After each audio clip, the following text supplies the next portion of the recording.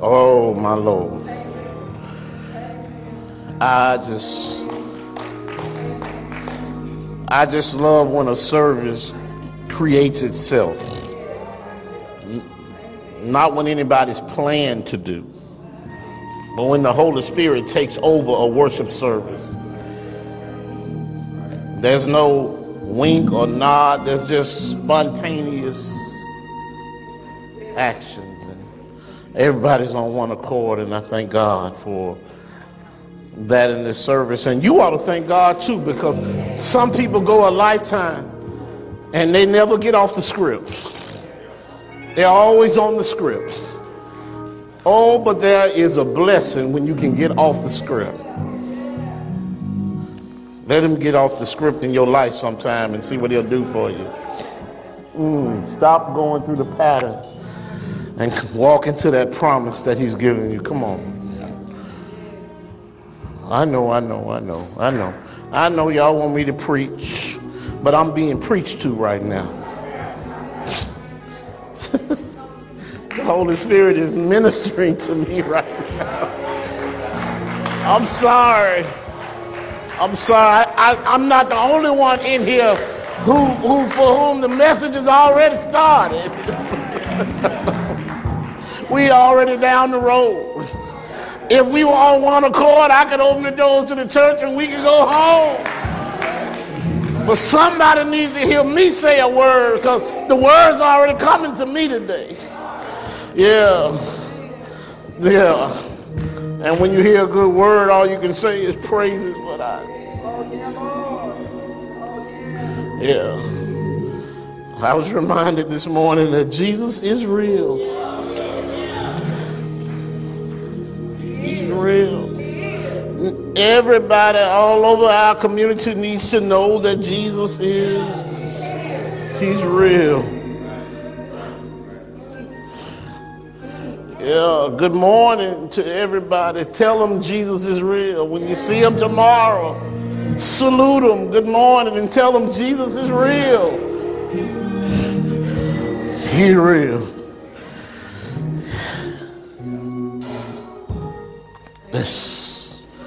There is no worship like unadulterated worship. Pure.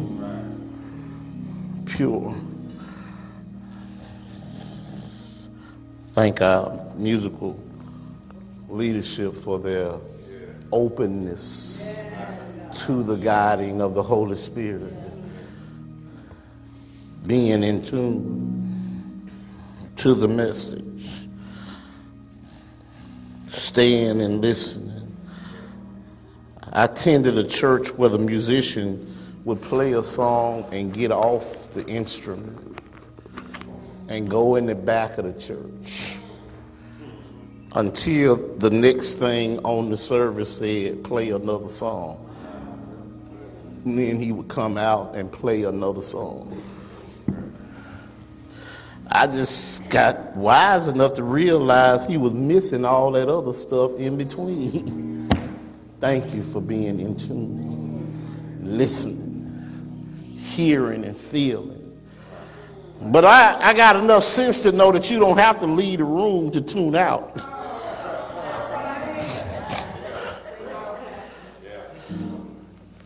You can sit in place and already be at Ruby's, waiting on them to bring your oxtail. See, I done got off a flitter.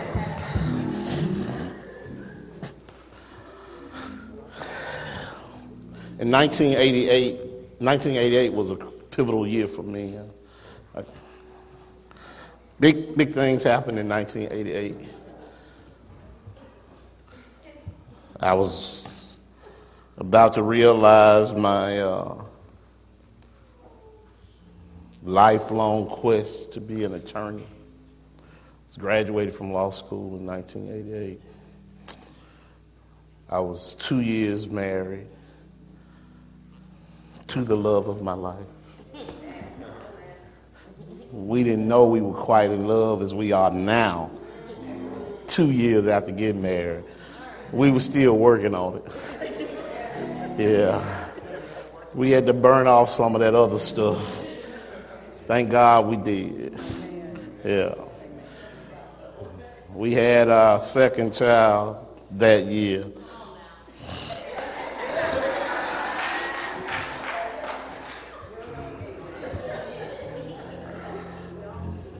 It was a big year for us. And so you can imagine with that frame on your year, that things happening that year kind of took on a special resonance for you. You remember things a little bit more. You know, you remember what was on TV that year, and you remember what the music scene was that year. And that was a song in 1988 that kind of took over everybody's imaginings. It was, in fact, number one that year on the contemporary R&B charts, and it was also at the top of the Hot 100 chart, so you know it was a bad song. And I need to tell you now, that was a year of magnificent singing because Bobby Brown's Don't Be Cruel was all over the place. And he was running around and was a hit. And not only that, U2, y'all don't remember U2. U2 was real big with their Rattle and Hum album, and so they were all over Europe and the United States touring. But this one song upended all the stuff that they were doing.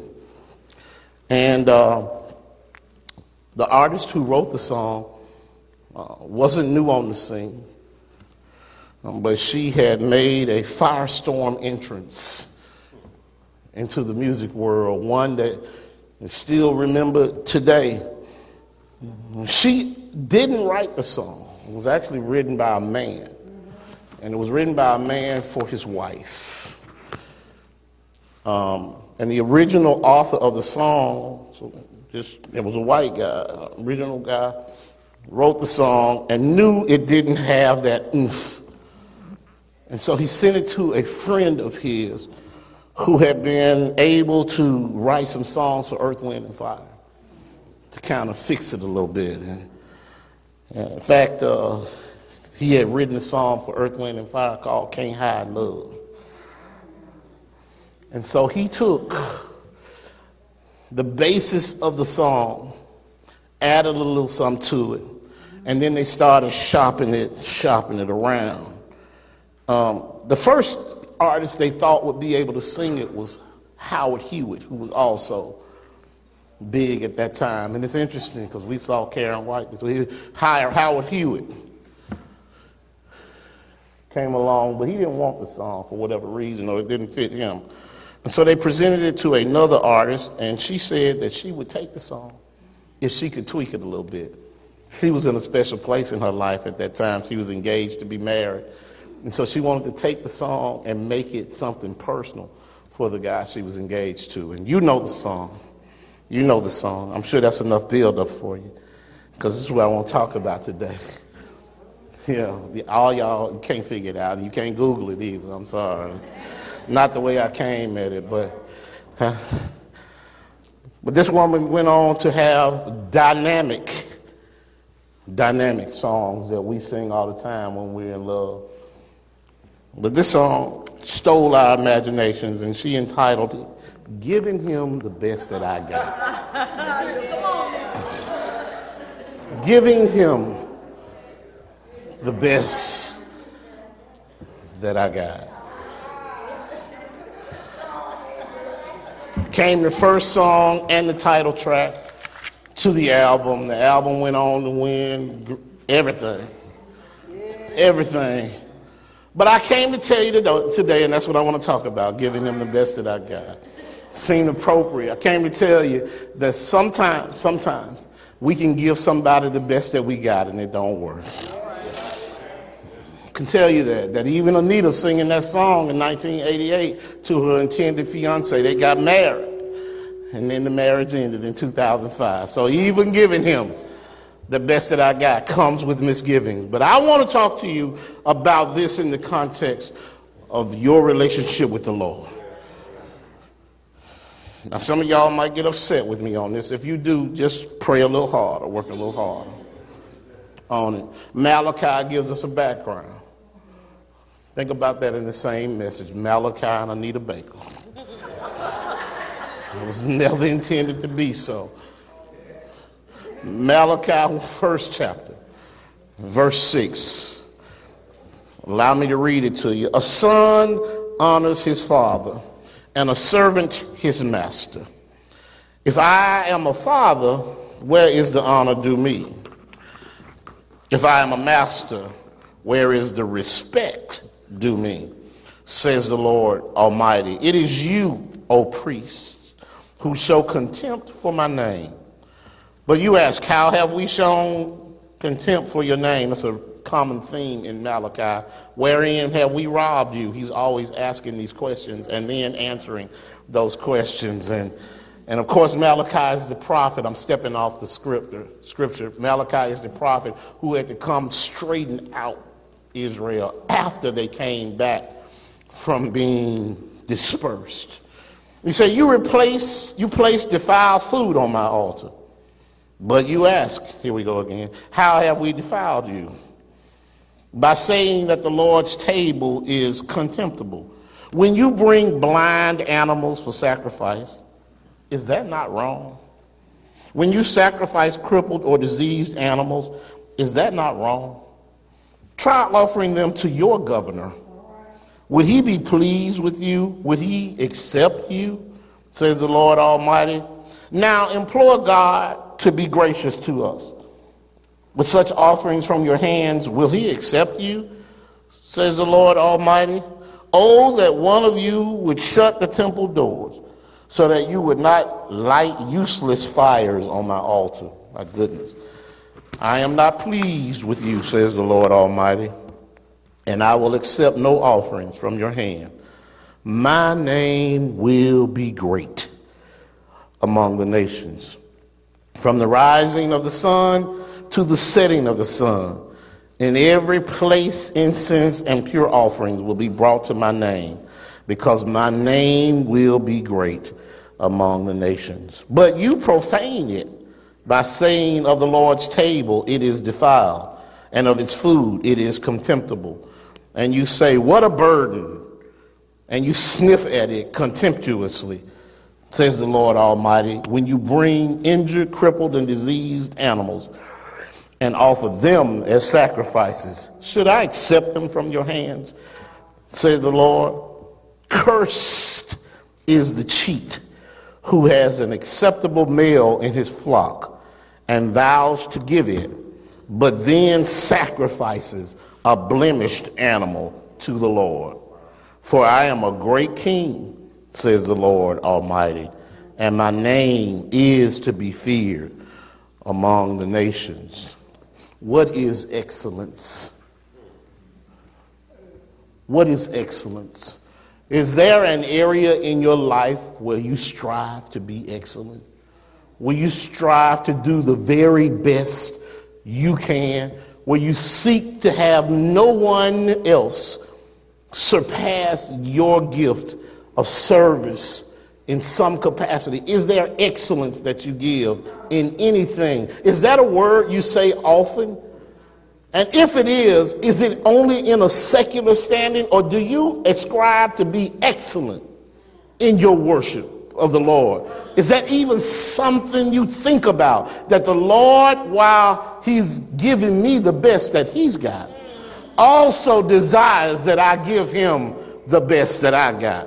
Bearing in mind now that my excellence doesn't look the same as your excellence, because God knows my ability and he also knows what he's gifted me with. But in the context that God has blessed me, he expects that I would give him the best that I got.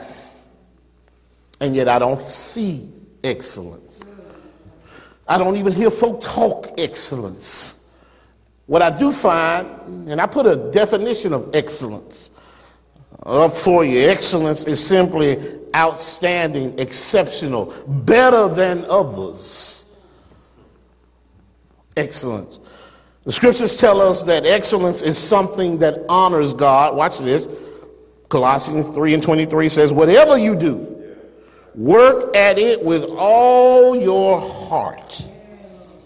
Ecclesiastes 9:10 says, whatever your hand finds to do, do it with all your might. Don't confuse excellence with glittering. Don't confuse excellence with flash. Excellence can be achieved without anybody knowing about it, because excellence emanates from your heart and is between you and the Lord. And if you apply yourself toward excellence, then the Lord will be pleased. There's a widow, come here, who had 2 mites.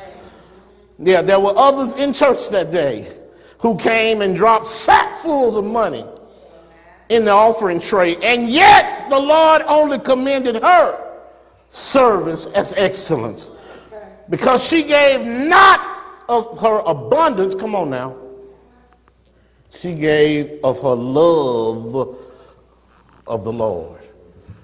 Excellence. Instead, what I see is not excellence, I see mediocrity.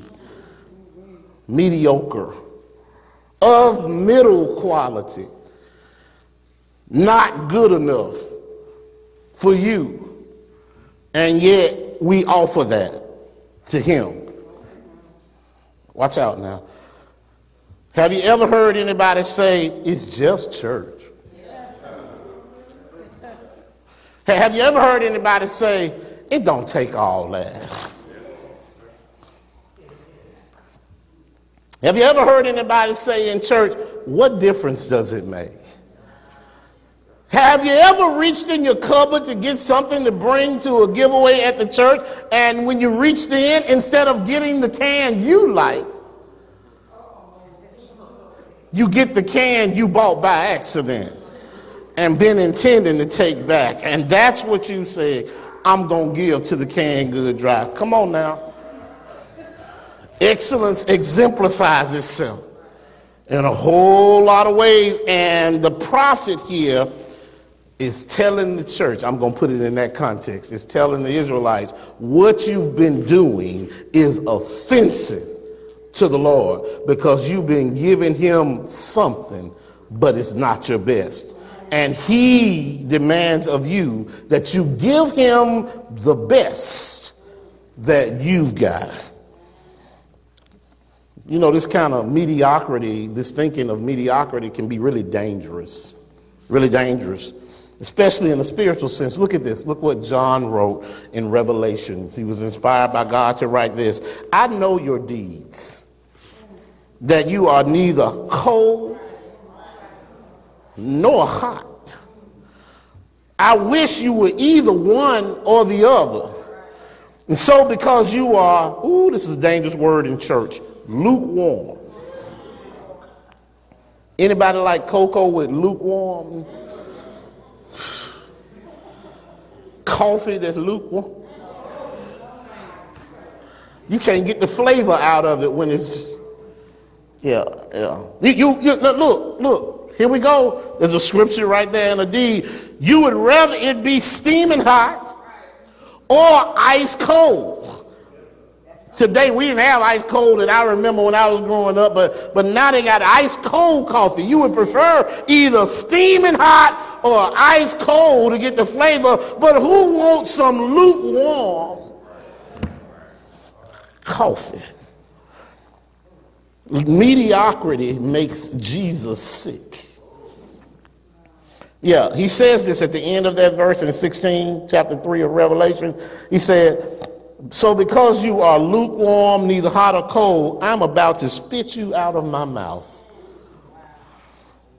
Mediocrity makes Jesus sick. So let's look. There's a few lessons that we learn from this passage that Malachi is talking to the children of Israel about, the people of Israel. We always say the children of Israel, but these grown folk. I know we say it euphemistically, but they're grown. They know what they're doing. They've already been rescued from Egypt. They've been taken to the promised land. They've been given love after love, and they sinned after sin, and God had warned them and told them over and over again, if you don't straighten up, I'm going to allow your enemies to come upon you and take my hand off you. And they kept sinning, and guess what? God was true to his word because he's not a liar. He took his hand off them, and guess what? They were dispersed, and 70 years later, here they are. God is giving them a reprieve, another chance, allowing them to come back and reconstitute as the children of Israel. And can you believe, after all they've been through, here they are doing the same thing they did before that 70-year period. They have come back. They're so happy when they come back. They say, us going to build a church for the Lord again, and us going to do everything we were supposed to do for the Lord, and we're going to take care of him, and we're going to give him the tithes and the offering that he asked us to do, and we're going to be devoted to him. And then they got up one morning and say, but first I need to build my own house.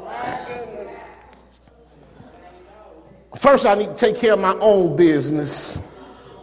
I would give this to the Lord, but I need it for myself, and I know he blessed me with this. Yeah, I know he gave me a whole flock of something or another, but instead of giving him the best one, I'm going to take it for myself. And oh, by the way, here's one. The Lord can have this one. And the scripture said, Malachi said, you reached in there and got the blind one that you can't even sell at market. And that's what you bring to the Lord. And you went in there and got the crippled one that you can't even sell at market, and that's the one you bring to me. Come on now. He said, I need you to be intentional. I need you to bring the first fruit. I need you to bring the best one. Survey what God has given you. Pick the best one out. And then bring that because you love the Lord. Didn't Abel and Cain have problems surrounding? Well, Abel didn't have any problems, but Cain did. Yeah, because Cain chose with his eyes and blessed the Lord, and Abel chose with his heart. Yeah, Abel chose the best, and Cain chose the rest and gave it to the Lord. And then he got mad when God wasn't pleased with what he gave him. Have you ever given somebody something you didn't want and then got mad at them because they didn't want what you gave them? Huh? You reached in there and got some and said, I'll give them this. And then when you gave it to them, they looked at it like that. And you thinking to yourself, I'm giving it to you. Everybody knows when something is good and when it's not. So look at these lessons from this passage of scripture. The first lesson is this. Write this down. There's no good reason to offer God less than our best. The first lesson, it just jumps out. No good reason to offer God less than our best. All right? No good reason. But I'm sure you know, even though there's no good reason, they came up with good excuses. Or so they thought. All right? There are some common excuses. I'm going to go ahead and relieve you of them. Let you know that everybody's saying the same thing. In our quest to give him the best that I got, the reason we fall short there is because sometimes we say, we just use the excuse of expedience. You know, I just picked up something quick. You know, just some cheap and easy. That's what we say. I'm just got something that's expedient. You know, I was on the way and the Dollar Tree was there, and so I stopped in there. Even though I wouldn't have gone in there and got it for myself. This is what I'm going to come and give to somebody else. It's just a lot cheaper and a lot easier to give God the defective animal rather than a perfect one. And things haven't changed, but because it's okay. We think it's okay in our Christian service to just get by. All right? Look. God doesn't want your leftovers. He doesn't. You know why? Because he doesn't give us leftovers. He doesn't. And you think about that, the first thing you think about is a Tupperware bowl in your refrigerator with some beans in it that you get, but that's not all. That's not the only context of leftover. We try to give him our leftover time.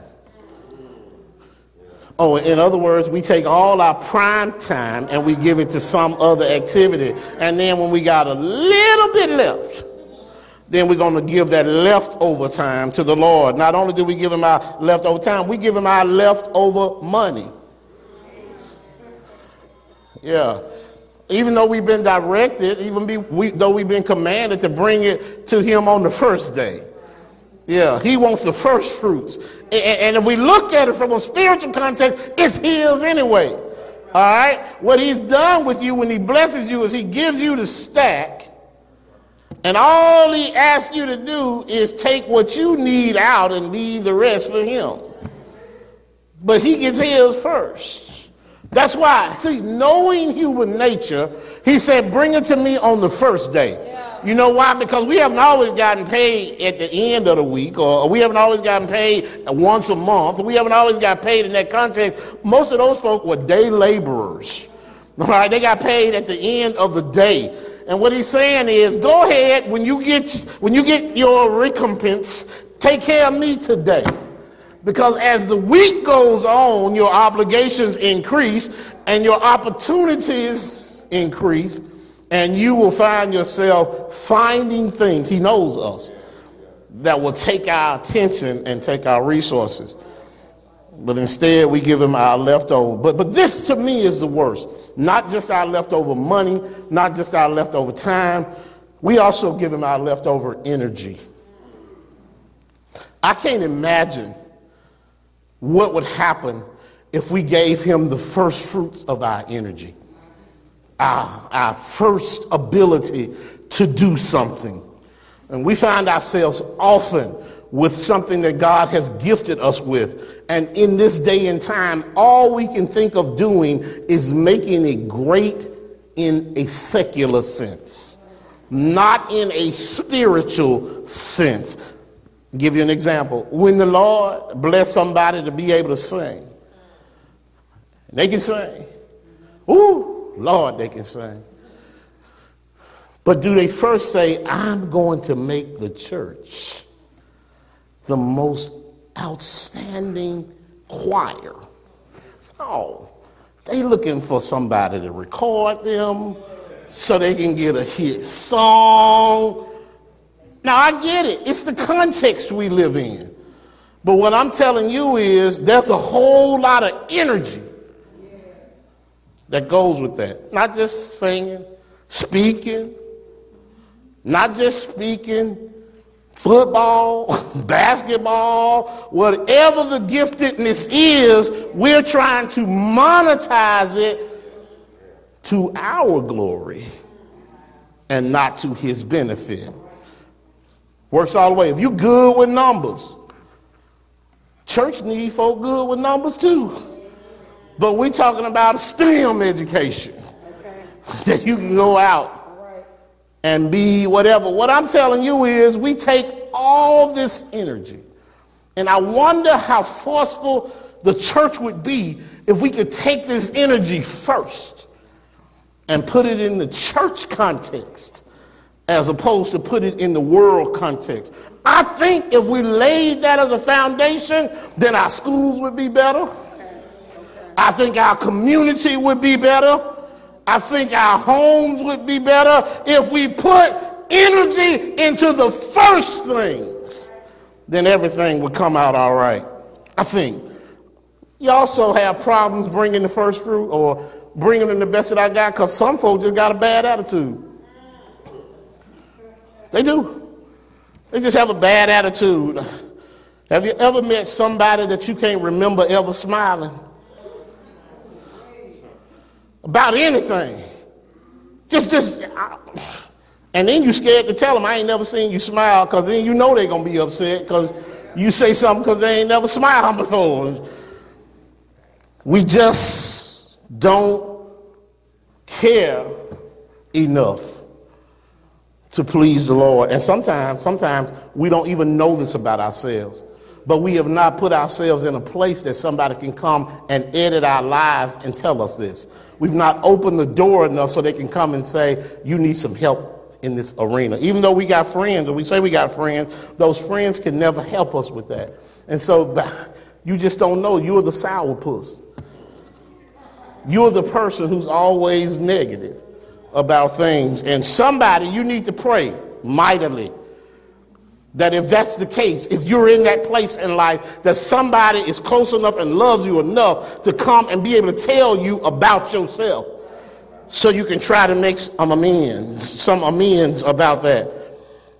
And then, of course, the last thing in why we don't have a good reason is the popular argument. Well, everybody else do the same thing. That's what we say. So why should I do any different? Everybody else does. It's like, why am I going to be the exception? Can I tell you there are a whole lot of things in life you would want to be the exception to. You wouldn't want to go along with everybody else and be a part of. You want to be outside the group. And yet everybody thinks that, and it's not true always that everybody else is doing it. Usually what I found is in your group of people, everybody else is doing it, not in the greater context. For example, when it comes to sinning, it's sinful activity that young folks say, they say, well, everybody going to this party. Not that going to a party is a sin. But the truth of the matter is everybody's not going to a party. No. Everybody you know. Everybody in your friend group might be going to the party, but everybody is not going to the party because back in 1981, I probably wasn't going to the party because mama wasn't going to let me go to the. Everybody wasn't going to the party. It's just your friend group. What's the second lesson? The second lesson is this. Your service to him reveals your attitude toward him. Your service to God reveals your attitude toward God. All right, when you give him less than your best, then it reveals the priority he has in your life. No matter what you say, no matter what you say, it reveals the priority that he has in your life. Giving him less than the best indicates just how much you really want to grow with him. It shows that we're more interested in other things than we are him. Your service to him. A young man who had a girl that he liked, and she liked him too. And so one day he got the courage to call her or get her number from her and said he's going to call her. And so he did. He called her the first time. And they had a great conversation. Great. And they said, well, it's good. I believe we'll be good friends. And then a few days went by and he didn't call back. And then a week went by and he didn't call back. Before you know it, Karen, it was a month. He didn't call back. And so she ran into him at school and she said, hey, I thought we had a great conversation on the phone. I've been waiting on you to call me back. And he said, I'm going to call you back. But first I had to call Mary and Jonisha and, so other folk, he liked her. He just didn't like her like that, which was evidenced in the fact that he didn't call her back. Some of us treat the Lord the same way. We have a good time on Sunday. You don't want to hear me say this. And then we don't call him back on Monday. And we certainly don't holler at him on Tuesday. Yeah. And then he sees us again on Sunday. And he said, where you been the rest of the week? Y'all get it. Yeah. Our best also demands that we stop just talking. So that's the lesson. The third lesson we've learned is this. Let me throw this in there. Malachi was hard on them when he gave this message. He said, give the sacrifices to the governmental officials that you're trying to give to God and see if they'll accept it. In other words, them little kings you got, the leaders down there, try to give them what you're giving to God and see if they think it's acceptable. And I can tell you that they won't find it acceptable, and neither does the Lord. The third lesson you're going to find is there's a difference in lip service and true service. There's a difference in lip service and true service. Talk is cheap. You can write that down. Talk is cheap. And I got to tell you this, and you're going to be upset with me when I tell you, it was meant to cost something when God told them to give the best of their flock and fields. I don't know what makes us think that our service to the Lord comes at no expense to us. It's meant to cost something. How do I know this? Because it cost him something. The examples already, it was meant to cost something. God doesn't just give us the best for us. He expects us to bless the rest with what he gives us, not just for our benefit. It's for everybody's benefit. God doesn't have to give everybody in the church a car as long as he gave you one. Some people cannot handle all the requirements and benefits that come with having a car. But if you can pick them up and get them there and make sure they have what they need, that's what God expects. And that's what he's saying. I'm blessing you so you can be a blessing to someone else. But you can't just keep giving lip service to it. What kind of God would he be if all he did was pay lip service to us? How long would you follow him if he never took care of you in the tough times of your life?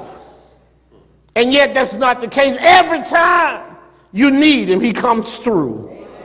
It may not come at the time you expect him, may not often come when you want him to, but he's always going to be there just in time. Proverbs 3:9 says, honor the Lord with your wealth and with the first fruits of all your crops. I think we forget sometimes in the abundance of our doing well that God has blessed us far more than we deserve. Than we deserve. All right?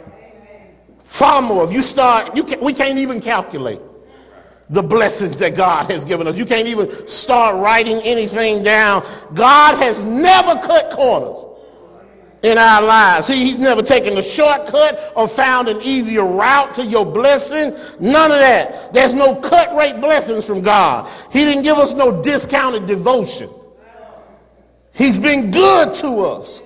And fully, his mercies, the scripture tells us, are new each day. He didn't give you no Thursday blessings on Friday. He gave you brand new Friday blessings.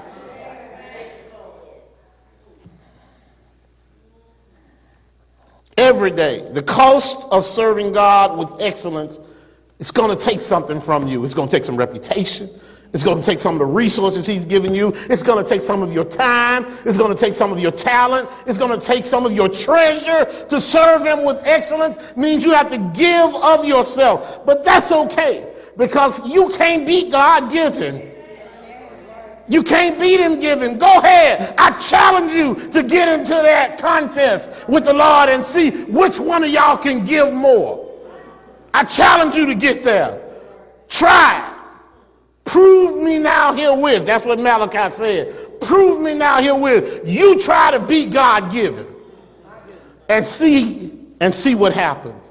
And I don't think you understand that as you're blessing and trying to bless others, he's continuously blessing you. You can't even get into the contest without God blessing you.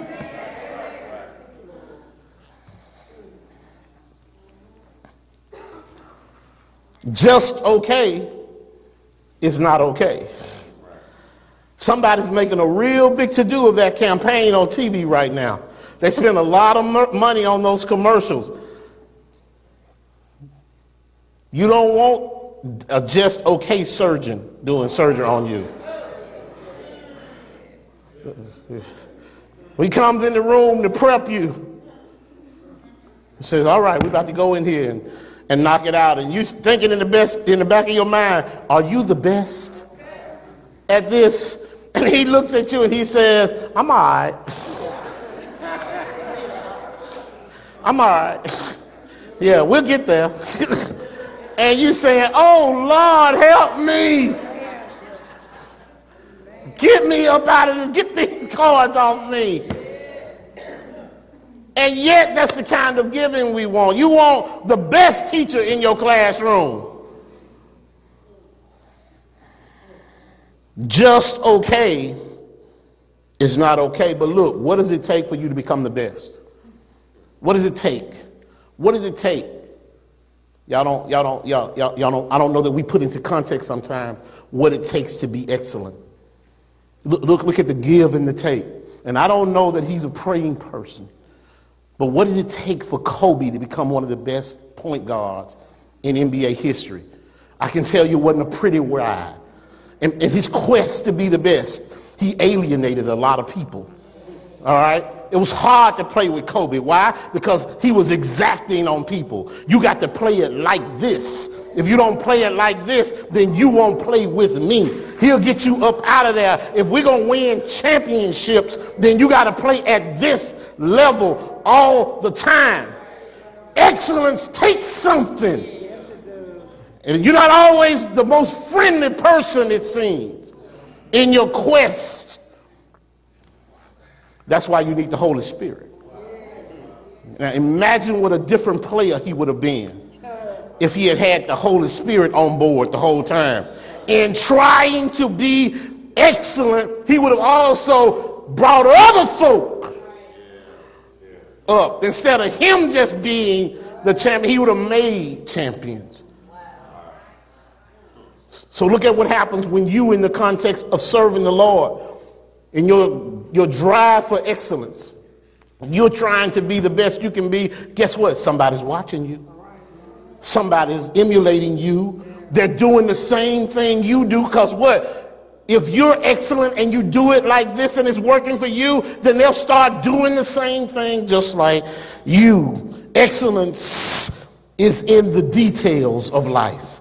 Stop ignoring the details. The details are what separates excellence from mediocrity. Pay attention to all of the little details. They make a difference. They make a difference. People say they want to play golf like Tiger Woods. No, you don't. No, you don't. Well, you might want to, but you don't want to hit that many balls.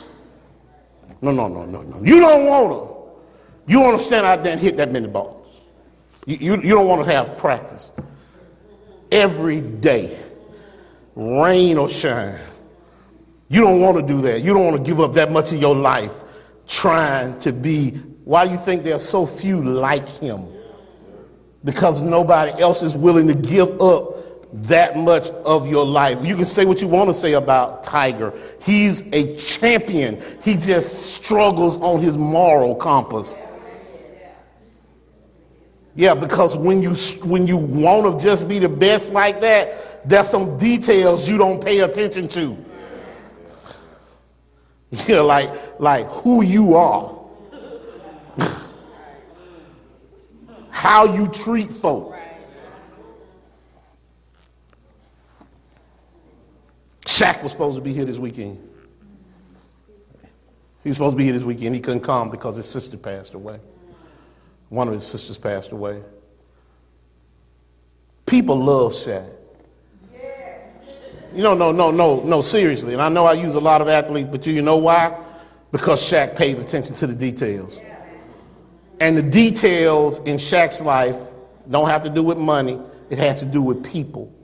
You can go online and see situation after situation involving Shaquille O'Neal where he paid attention to the details in folks' lives. Over and over again. And all it leaves you with the knowledge of is that Shaq cares about people.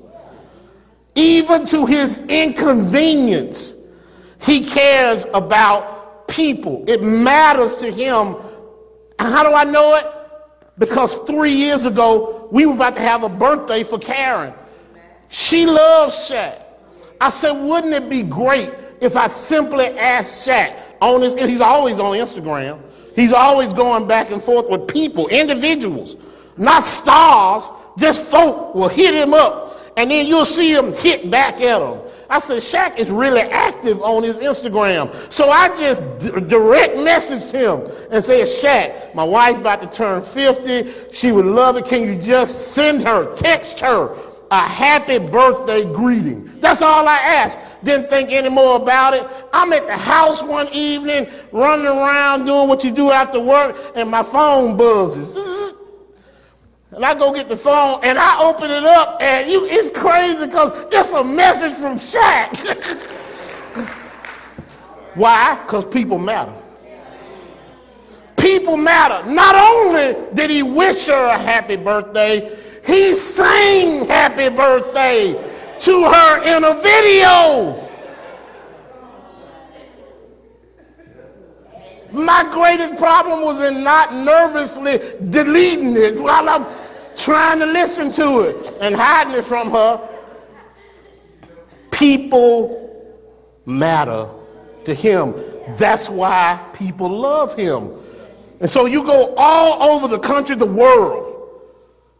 I think he's got like 20 million folk following him.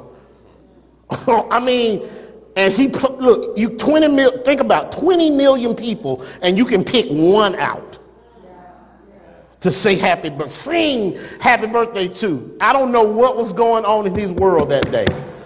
I don't know what he was experiencing. I don't know where he was. It looked like he had been working out or something. But all I know is for 10 seconds, he gave us a gift.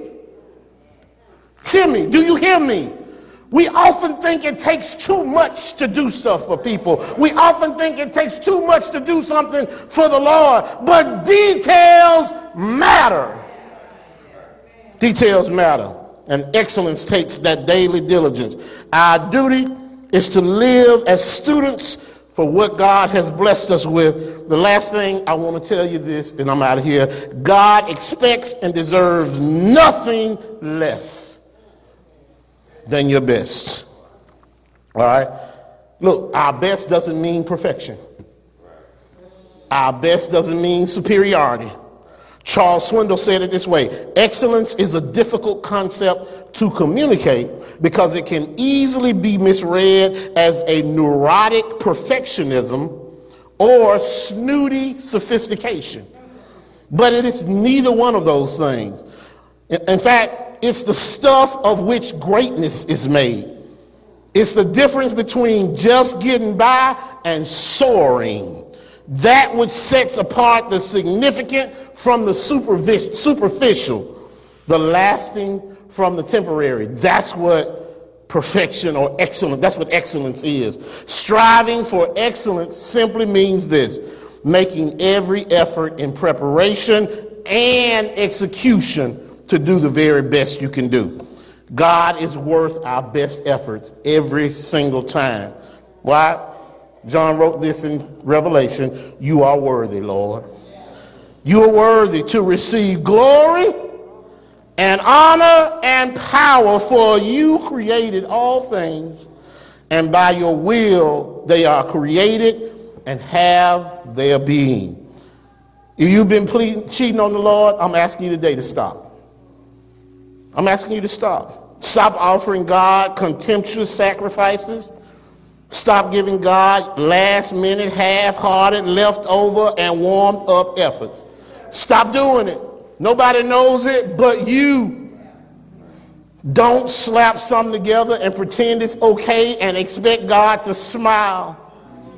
When you do it, stop giving God what you wouldn't give to your spouse, your boss, or anybody else. God doesn't want any white elephant gifts from you. He wants your best. Stop giving, and people have this all the time. They have excellent intentions, Pam, and mediocre performance. Excellent intentions and mediocre performance. And remember this now, when we're looking at other folk, we judge them by what they do. We judge ourselves by what we say we were going to do.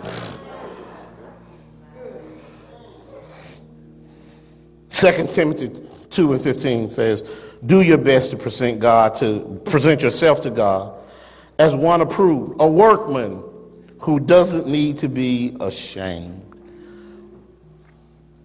David Livingstone was one of the greatest missionaries we recorded. He's the one who moved to Africa and started introducing the Christian faith to a lot of the native continental people there. And he moved to Africa and married his wife in 1845. You can imagine how primitive the situation was. You can imagine where technology was in 1845. And he never stopped pursuing excellence for the kingdom. And there was a time when Dr. Livingstone was approached by the church leadership. They wanted to send him some help